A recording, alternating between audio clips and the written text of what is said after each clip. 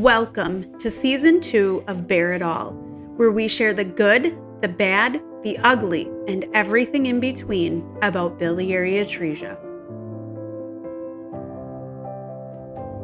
If your child is facing a life-saving liver transplant, please reach out to the Children's Organ Transplant Association, or COTA.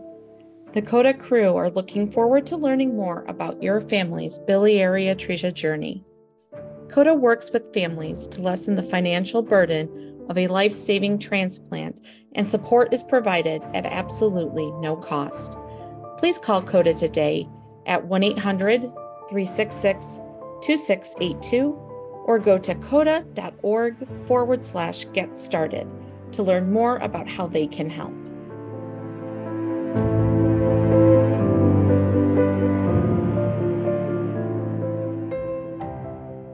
Hello, and I just want to welcome you to another episode of Bear It All. I'm Jordan. I'm the VP of Bear and the co-founder, and I'm lucky enough to have a guest host with us today. That is Miss Brittany Munn. Brittany is one of our board members. She's been there since the beginning. We're very lucky to have her. So Brittany, thanks for being here. And why don't you talk to us about our guest and the episode? Sure. Thanks for having me again.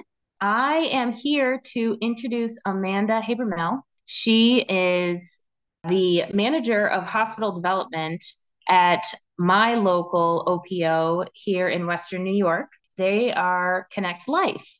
I actually got connected with Connect Life probably about 4 or 5 years ago, and I volunteer there as much as I can, whether I help out with the different clerical stuff, or what I mostly do is I actually go around and help them with speaking engagements at the local high schools and just kind of put the story out there for organ donation and blood donation. OPOs are a huge part of our nation's way of helping with organ transplant. So Amanda, thank you for coming on. Thank you, Brittany and Jordan and the Bear listeners. Thank you. I was hoping that you'd be able to at least tell the listeners a little bit about Connect Life and what you guys do, what your history is for Western New York, just to help us get a better understanding of Connect Life and what you guys do.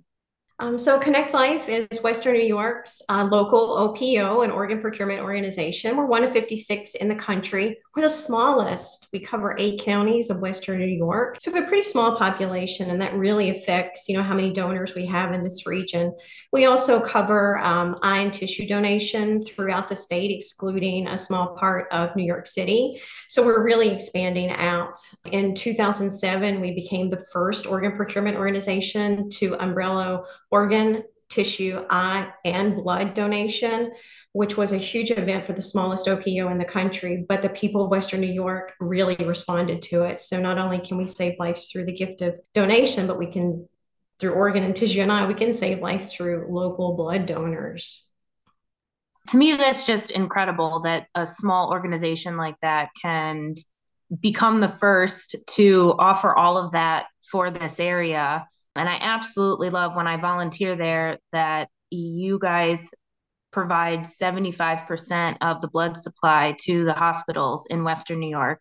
So that tells me that we've got a lot of wonderful people out there donating blood in the community and that it's staying local for the community. Can you tell me what the role is of an OPO? So we're all non-for-profit organizations. We're responsible for the procurement of organs for transplantation. Essentially, we recover organs from deceased donors and provide support to donor families, clinical management of organ donors, and we provide education to the hospitals to identify potential donors. They refer them to the local OPO. We evaluate these patients, and then we go in to approach families to discuss donation with them, and then to allocate the organs once authorization is obtained. We then work with the transplant centers to procure the organs and make sure that they are going to the correct recipients and transplanted safely. Outside of that, we also do what you do, Brittany. We provide public education about organ donation and really bring the awareness of it and encourage people to sign up to be registered donors, what that means when you're registered donors, and what it means to give the gift of life. It's a 1% opportunity that you'll ever be able to give a life-saving organ at the time of your death. And it is deceased donation when we're talking about OPOs and what we do. So it's such a rare opportunity that most of us will never have that opportunity to pass within the method that accommodates organ donation to happen. I have a question, and I have a feeling that your sentiment, Amanda, is probably similar to mine. When you watch shows, medical shows like Grey's Anatomy, like all the other medical shows out there, how often do you find yourself yelling at the television? That's not how it works. Explaining to other people that there's a lot of misconception on the transplant process. So I had to stop watching the shows. Sometimes they get it right. I think they all have really good intentions when they're evaluating those, but I did have to stop it. I think if you're in the medical field or if you know just a little bit about procedures, it's always good to get fired up when we see, mistakes or, misconceptions. I provide new nurse orientation and I provide resident education to the hospitals in this area. And the one thing that always sticks with me when I see this is you always see someone running down a hallway with a little tiny red cooler that says organ on it. We've come so far with organ perfusion, with organ packaging. I am happy that they're not transported in those anymore with little tiny red cooler. I'm not sure what's in that when they're running down, but that's probably the number one misconception for me. The innovation with pump technology for just packaging organs, pumping organs, perfusing organs has changed so much in the 16 years that I've been doing that that has to be the one that gets my blood boiling the most when I see that little red cooler and what looks like someone that's not a transplant surgeon running down the hallway with it. When we started talking about this episode, that was like one of the first things that came to my mind is, to your point, like as soon as like just enough to be dangerous, just enough to like know what's going on, those shows just lose their, I don't want to say appeal or credibility. I will just say those episodes lose that for me because there is opportunity to explain how it actually happens. And Well, yeah. and it also fuels the misconceptions that are out there and the myths that might also be out there that keep people from wanting to participate in or the organ donation or blood donation process. Do you get that at all from when you are meeting with families and whatnot? Do those questions come out and myths and misconceptions come out while you're sitting there talking with them to discuss potential donation of a family member? They do, and that's a really great point. And it actually goes back to Jordan's. On TV, they really never show the approach process. They never really show the life-saving events that go on before these patients ever have an opportunity. Organ donation is only an opportunity after all medical interventions have been exhausted at the hospital. That referral is provided to us. We huddle with the medical team, and only after the family's been provided an end of life conversation or that all life sustaining therapies have been exhausted, only then do we go in and talk to families. So we don't provide prognosis. We are not part of the medical team that cares for families. But the coordinators who go in and talk to families, it's a conversation. It's not questions. The families has questions. We answer those questions, but we never ask families questions. If I would go in and just start asking families, what do you think about donation? Have you thought about donation? Would you like your loved one to be an organ donor? That's the worst day they've ever had. We only deal with traumatic patients. We only deal with families who are facing the worst day, the worst event, their loved one's not coming home from the hospital. So I think when you think about what an organ procurement organization does, yes, we procure organs, tissue, and we have blood donors. But what goes behind that is so much more. And donation is really shown on TV as a quick process, and it's a very slow. When we talk to families, sometimes an approach conversation can be 5 minutes long. Sometimes it can be 2 or 3 days long. The family may not be in that space to have that conversation. You really have to identify when that space and that time is a good situation to go in and talk to that family. Families want more family to be there. They want to say their goodbyes. They want to update their family. And that conversation may not be the right opportunity. So that back end work of the work that goes into our staff, how to talk to families about donation, how to debunk those myths. The myths are strong. You see them, Brittany. You go out into the public and you see people And you talk to people and you hear their cause and their concerns and maybe barriers that's keeping them from signing up to be a donor. When I talk to people about the registry and what it looks like and the opportunity for donation, I always pause and let them know that if you register, there's a 99% chance you will never have that opportunity. But if you are that 1%, have that conversation with your friends and family today if you register, or if you registered last year and you haven't had that conversation, let them know why you want to be a donor. If you don't want to be a donor, let them know exactly why. Any type of search for organ donation, you can find a complete list of myths. Call your local OPO. We're happy to talk to you. We love to talk. Brittany, I'm sure you love to talk as much as I do about this. Oh, yes. So we will give you every information from religious perspectives to medical perspectives, to who's waiting on the list and who can actually be transplanted. I think the biggest question we have from families is, but my loved one died in this method, so how can they donate their organs? They're 75 years old. I'm sure their organs are not viable for transplant. They died in a method that maybe their liver wasn't in the best state. We feel that maybe they're being ruled out, and providing education to a family in a conversation that's circling end of life opportunities, I want to say, is sometimes difficult, but our staff and most OPO staff, I would say all OPO staff who is trained to talk to families about donation, and there's only a few people that are trained to talk to families about donation. The hospital staff cannot talk to families about donation. It's a conflict of interest, and that lies with the OPO to have that conversation. So when you're having those conversations, you want to make sure that you have all the information, and that a family who's not looking at a patient who's registered can make those decisions based on the information that you've given them. It's an informed process that you're having. You're having an informed conversation about organ donation at that time. So myths do come up. I think it's the medical rule-outs that come up the most. Yeah, I know when I'm out and speaking, whether I think I did something at the local Bison's game one day, and I had a lot of people come up to me and ask me about the myths. One of them being, if I were to register as an organ donor, then the doctors wouldn't save my life because they'd want to use my organs for, organ donation. And it blows my mind that there are these myths that are out there that think that suddenly their life isn't as important as apparently other lives are who are waiting on the list, and so they wouldn't be saved.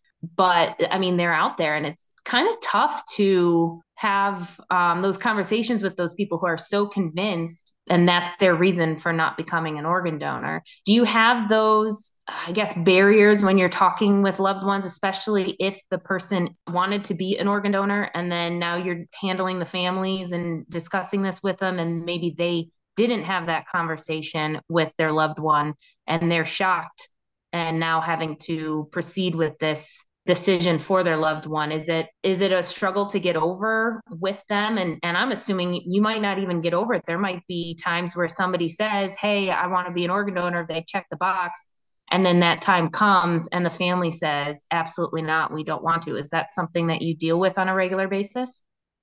So New York State, I'll start with kind of the law of what registering looks like in New York State. New York State is one of 38 states that has a registry of authorization. In 2007, New York State moved from an intent registry, which when you signed up to be a donor, you had the intent to donate if you had that opportunity. That gave a family an opportunity to withdraw your wishes if they did not want to pursue the donation for various reasons. And all reasons are pretty valid when you're sitting with a family. They feel that their loved one's been put through enough. They feel that they don't want their loved ones to, what they say, suffer anymore. They themselves would donate, but at this point, they do not want to donate their loved ones or honor the registry. So there's a lot of things that come up in a conversation. So in 2007, when the law changed to authorization, and this is important for your listeners, this is important for everyone. The law stated in New York State that if you signed up to be a registered donor, that no one could rescind that opportunity from you if you fit that 1% criteria and had at least one organ that could be gifted to someone. That was an important measure. We only procure organs out of deceased donors. So this is enacted when you are deceased. So you have to be legally declared either brain dead or you're going to be a donation after circulatory death donor, that's probably a whole nother podcast conversation. The only way for the hospital staff to know if the patient's on the registry is when they call it in to Connect Life or any other OPO, and we identify if the patient's on the New York State registry. Sometimes we can identify if they're on the national registry, but we do check those other states that reciprocate our law as authorization states, and we honor those.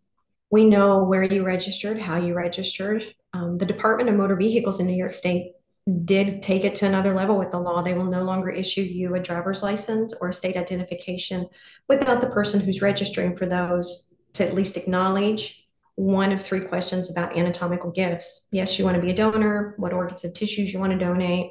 You can defer the question or say no, not at this time. If you select the latter two, that's going to defer back to your decision maker at the time of your death. But if you register, we know where you registered, how you registered. We have a copy of it. We don't take it in and show it to the families, but we know that it's you. So when we go in to talk to families about the registry, our approach for every patient is the same, registered or not. We introduce ourselves. We start out in the conversation. And I've approached over 500 families in my time, and they've all been welcoming. They've all wanted to have a conversation to some degree. And maybe they need some more time, and I reintroduce myself to them later. But we go through significant training throughout the country for this type of approach. And if a family is absenting to the authorization for donation, we can work with families to at least get them to park in a position of acknowledging that that's their loved one's wishes. But for the most part, they know their loved one's on the registry. Or once we start introducing the registry to them and let them know that these wishes that their loved ones wanted to fulfill, and to have you honor that with them would mean the world. They're on board. Now, in the perfect day, they're on board, but there's challenges. There's always challenges with anything when you're talking about end of life and decisions that your family made unknown. And honoring someone's wishes that you may necessarily not agree with or were surprised to hear with, that's a hard path to walk. But our team's really great with that. That's what we focus on. We want to focus on honoring their loved ones' wishes and preserving that opportunity to save those lives through those wishes. Now, back to your other question about kind of public education and awareness. It's big. You can never have enough of that. Even for your organization, you can never have enough awareness for that. And I think that that's where we could always have opportunity to grow with awareness and education. There's only one solid rule out for organ donation. One, if you meet the criteria for brain death or the criteria for donation, it's a neurological death that we're talking about. But it's cancer with chemotherapy or radiation, but we still have to evaluate every one of those patients. Every other patient is in full criteria to be screened for suitability until they're deemed not suitable for procurement and transplant. But everyone doesn't know that. I think that that's the biggest thing. The biggest ones I get is the one that you said, they won't treat me. Quite the contrary. I think you know that too. You have to be really the most critical patient in that hospital. You have to be intubated with a breathing tube, a ventilator, breathing for you essentially. You have to have a severe neurological injury that you are not going to survive that admission. And you have to have every critical care consult almost looking at you and trying to save your life before we ever are involved, because that's the way donation works. But the public isn't aware of really how donation works. There's a fine line of too much information, and there's a good line of just enough information. And that applies to so many things in life. Yeah. One of the things that you mentioned is you deal with an OPO and the people that are trained to deal with that. You guys deal with traumatized individuals, right? This is the worst day of their life. I kind of have to ask a personal question. I mean, you've been doing this for years and you've been bedside, you've been kind of in every role of an OPO. How does constantly being part of a family's and individuals' most traumatizing part of their life, how does that take a toll on you as an individual? And I know that you guys get training, but I can only imagine being essentially the quote unquote bad guy for so long, right? Yes, it's a unique job. There's only a couple hundred coordinators in the country that do this. The average span of a coordinator through the country is 36 to 48 months. It is taxing. Connect Life has a little bit higher as me. We have a higher retention rate with some of our coordinators.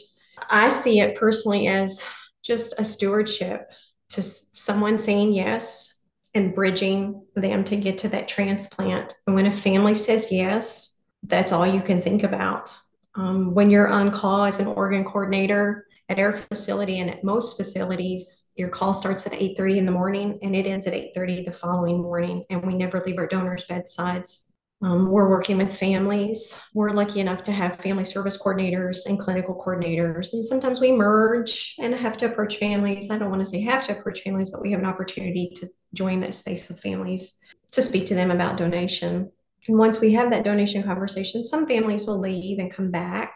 It takes anywhere from 12 to 96 hours to get a donor from authorization into the OR for transplant because we have to, evaluate the patient and perform tests on patients and make sure that we're allocating the organs properly. And then once you start allocating organs, you're now talking to transplant centers. And not only are you caring for the patient, the donor, but you're caring for those up to 8 patients that's receiving those organs as well. So they're prepping their patients for transplant. Those transplant surgeons are getting on a jet and traveling to Buffalo. They could be coming from Kentucky, Michigan, New England, the South, and we all have to get them and coordinate them there at the same time. So that's what your job is tasked to when you're the coordinator setting there. You can be there so long you can see shift changes in the hospital and the nurse return that was taking care of that patient the day before. It can be taxing just with the emotion of the family, the emotion with the procurement surgeon saying, I want to go at this time, and another one saying, I want to go at this time, and trying to facilitate that because they have their patient's interest. And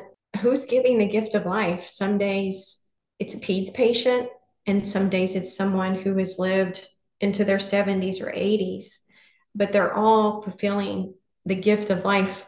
And I see that as a stewardship. I see that as an honor that I'm working part of that. And I'm exhausted for a few days after that, and our staff's exhausted for a few days after that. That's okay. You come home after your 24 hours is over and you can't sleep. You're thinking, are they in the air? Are they being transplanted? When am I going to get an update? I mean, it's such a rare opportunity in this area. We have around 65 donors a year. We're the smallest OPO in the country, whereas larger OPOs can have 400 or 500 donors a year.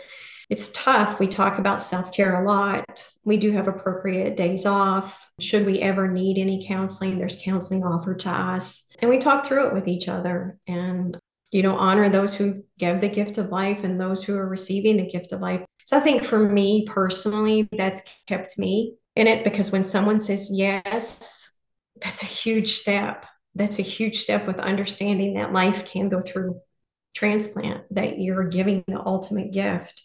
So thank you for having us on here. And thank you for asking those questions because you guys go through it as well with what you do. Anyone who only deals with we have traumatic referrals that sometimes can't be donors because of, they're unstable. It's just hard to even go through a huddle like that, to hear that. So, yeah. One of the things too that I think is really special about Connect Life, and I don't know if other OPOs do this or not, but I think they're called angel boxes. Is that what it's called? Because I remember taking a tour a few years ago and seeing that for the first time, that you guys put these special boxes together of the loved one that donated their organs and present that to the families of those loved ones. And I just thought it was super special, but I forgot what is in them. What do you guys put in them to hand to the families?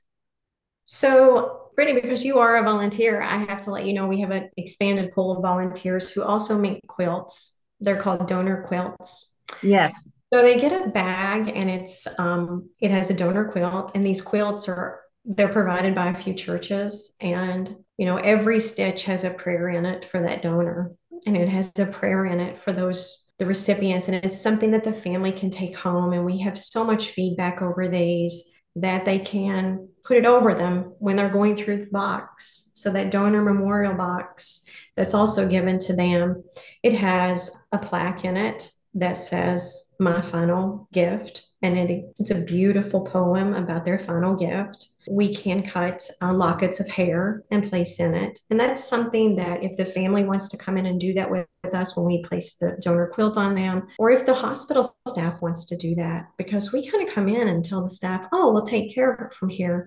But that's been their patient, that's been their family too. So we really want to incorporate it and let the family see that this is part of the clinical team, this is part of the donor team.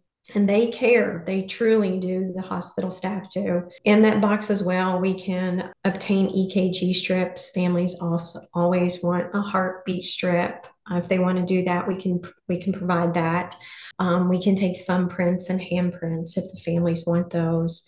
But it's something that the family can take back with them and put special photos in, or really whatever they want to put in. And if they want to take some time just to spend time with their loved one and think about them after that. Our families who want to participate and who want to receive donor correspondence and find out where the organs were transplanted, we facilitate all that as well. And that's just part of that continuation of care of that donor family and honoring that loved one. So, yeah, thank you for saying that you were able to see those boxes, and it means a lot to the family. It truly does. And, we do facilitate honor walks for our donors should the family want them, or if they don't want them, the staff in the critical care units, they'll come out as the patient's being taken to the OR and just pause and thank them. Outside of the angel boxes, do you guys do any other like events or anything to honor the families and the ones who passed? We do. We do a donor recognition ceremony every year. This year, I hope it's in person. We had one in person last year, so I would assume that it would be. It's once a year. Prior to that, for COVID, we did have to do virtual, but before that, we always had a donor recognition ceremony. And that's when families from the year prior who donated, or who may have wanted to be invited later on, who wasn't ready to come out yet, they come, they receive a medal. It's from the government stating that their loved one was an organ donor. And this gives us also an opportunity to have recipients come out, not the recipients that the year that they were transplanted, they hadn't met them, to give these medals out. It's a beautiful ceremony. There's memorial videos that's shown with families' photos, the donors' photos. And it's just a special time where families can kind of talk to each other if they haven't met a family that maybe walked through that donation path. And at some of the facilities, we have recipients speak. If we've had a family meet recipients, then they can speak together as well. But we provide 6-week follow-up on organ donors and tissue donors. And for organ donors, organ donor families always have a coordinator approach them in person unless the family can't come to the hospital in person. Tissue donation approaches are completed over the phone, but they still get the follow-up from us with letters. And should they need any information about potential recipients, if they want to know a little bit more, they can write letters to us and we can facilitate getting those to the recipient's OPO to make sure that if the recipient wanted to receive correspondence from their donor family, that they can obtain it. If they choose not to receive those correspondence, the OPOs hold those in hopes that maybe they want to come forward and receive those correspondence. So our family services at Connect Life and at every OPO is very active with their families. A donor family is a special family through donation process with texting a few weeks later to our coordinators saying, hey, I need to talk to you, or can I just run something by you? Or how are you doing? I was just thinking of you. So we form really close bonds with a lot of our families. I think that we've really focused on the OPO's role on the donor side, and it deserves its own episode and everything because it is a very complex, layered thing. But, some of our listeners are in the post-transplant phase. So explain to the listeners, what is an OPO's role on the receiving side of an organ? Like, what could they expect from their OPO or the OPO's role from the recipient side? So from the recipient side, so every organ that accepts living donation, it's deceased donation that is going to be the OPO point. So a recipient could always reach out to the OPO to volunteer. I'm always looking for volunteer recipients. I like to have a recipient join me for clinical education. That's one of the most important pathways that an OR could hear, an OR that only sees procurements.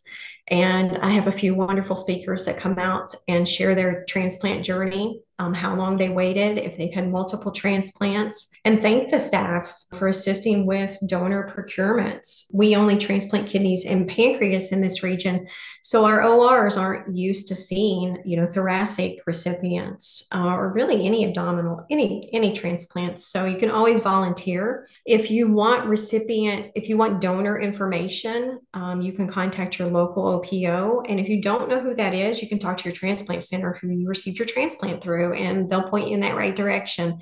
And if you want to perhaps reach out to your donor family and maybe don't know what to say, they have resources on how you can write a letter and what to expect. We always see these wonderful, wonderful pieces about recipients meeting their donor families.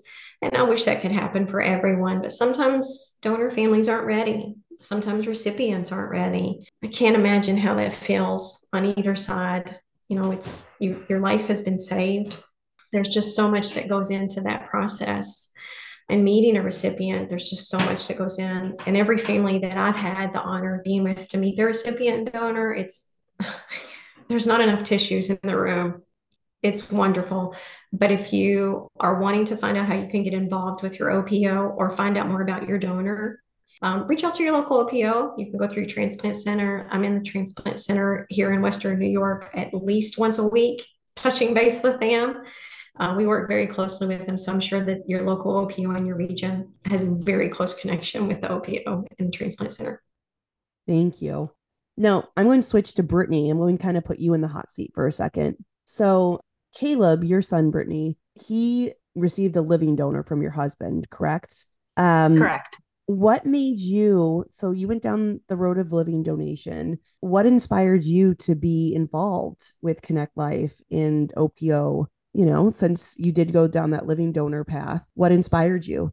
I think I like to say that we were lucky that the organ that had the issue for our son was a liver and that we had multiple options for donation, right? But I think what really pushed me to want to reach out to the local OPO was wanting to give back to the transplant community and understanding at that point just how crucial it is to have more people on the organ donation list, because we were faced with the possibility that Caleb might never get a liver within the time that we were given. He was given 3 to 6 weeks to live. With how long the list was and he landed pretty high on the list with how sick he was. But just trying to get a pediatric liver or a liver that the doctors were willing to separate to provide for my infant was just really tough. That's a small portion of donors and situations, and knowing the short amount of time that we had, and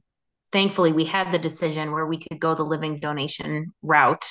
So I think that was kind of one of the biggest things that pushed me into wanting to help volunteer and, encourage others to sign up for organ donation, especially in my own community, knowing that it's crucial to get yourself on the list and be an active member of society, help these situations and help those that are struggling, that are very sick. If this does end up happening to you, that you could save potentially 8 lives.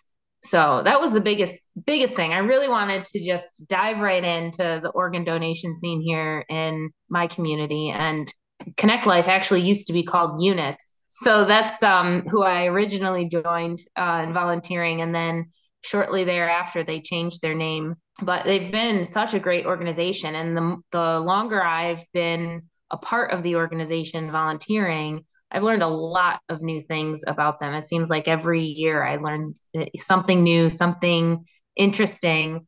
And the latest thing that I did learn was that they also provide and partner with people who want, or medical doctors and whatnot, in the research realm of things, and help provide organs and tissue for that. So Amanda, I was just curious, we don't have to dive into it completely, but how does that process for you guys? Like, if somebody wanted to contact you to connect and potentially receive an organ or tissue for research purposes. What is that process like? So it is a case for case request. You would need to contact Connect Life directly. You can go to our website. We do have a general email address. You could call our phone directly from our website. We're connectlife.org. You can contact myself. I can help facilitate those requests to the correct person. Organs and tissue for research are handled very sensitively if they cannot be transplanted. Then tissue research has to be granted on the authorization. So there are a little bit of nuances, but it's definitely possible. We work with so many researchers throughout the country and really throughout the world to facilitate those medical behalf tissue samples. I just wanted to clarify when we say if anyone needs to contact Connect Life, it has to be a medical professional. Yeah, you have to have the credentials for that. But we know a lot of people that are medical doctors looking to further research, having just one more connection, potentially get a liver that they can look into and do further research on, or tissue or whatever that might be for them in particular, to have that connection, I think would be nice for them. I agree. And then as we're wrapping this up, Amanda, I think everyone at Bear and our listeners, I think everyone kind of agrees that knowledge is power. And if any individual wants to volunteer for an OPO and help spread the word about organ donation and help educate, kind of like Brittany does and everything, can you tell the listeners what the best path would be if they wanted to volunteer or help their local OPO? Contact them immediately. We cannot get enough volunteers and OPOs, I'm sure, with every place. Volunteers can always spread the word. Just donor registries, walks. We do so many events. Just even coming in and the boxes that we were referring to, the donor family boxes, helping us fill those. It's everything matters with donor intent, but you could search your local OPO, organ procurement organization, and it will pop up and you can just call them. You can get on their site. Our site actually has a place for volunteers if you click on it. We always need volunteers. We're actually growing our volunteer base now. So if you want to volunteer at Connect Life, come onto our website or give our main number a call that's listed on the website. But there's 56 OPOs. They will be glad to have all the volunteers they can take. That's great to hear. So if anyone wants to volunteer, go to their local OPO or, do Connect Life. And it may not be Amanda specifically that reaches out to you, but someone that works with Amanda will. So thank you, Amanda, so much for taking the time. I could really tell. And, as you and I have the luxury to see each other face to face, well, Zoom, but I can tell the listeners that as Amanda's talking, you say everything with such intention and such authenticity. And I just want to thank you. Thank you so much. Thank you. Thank you. Yeah, thank you.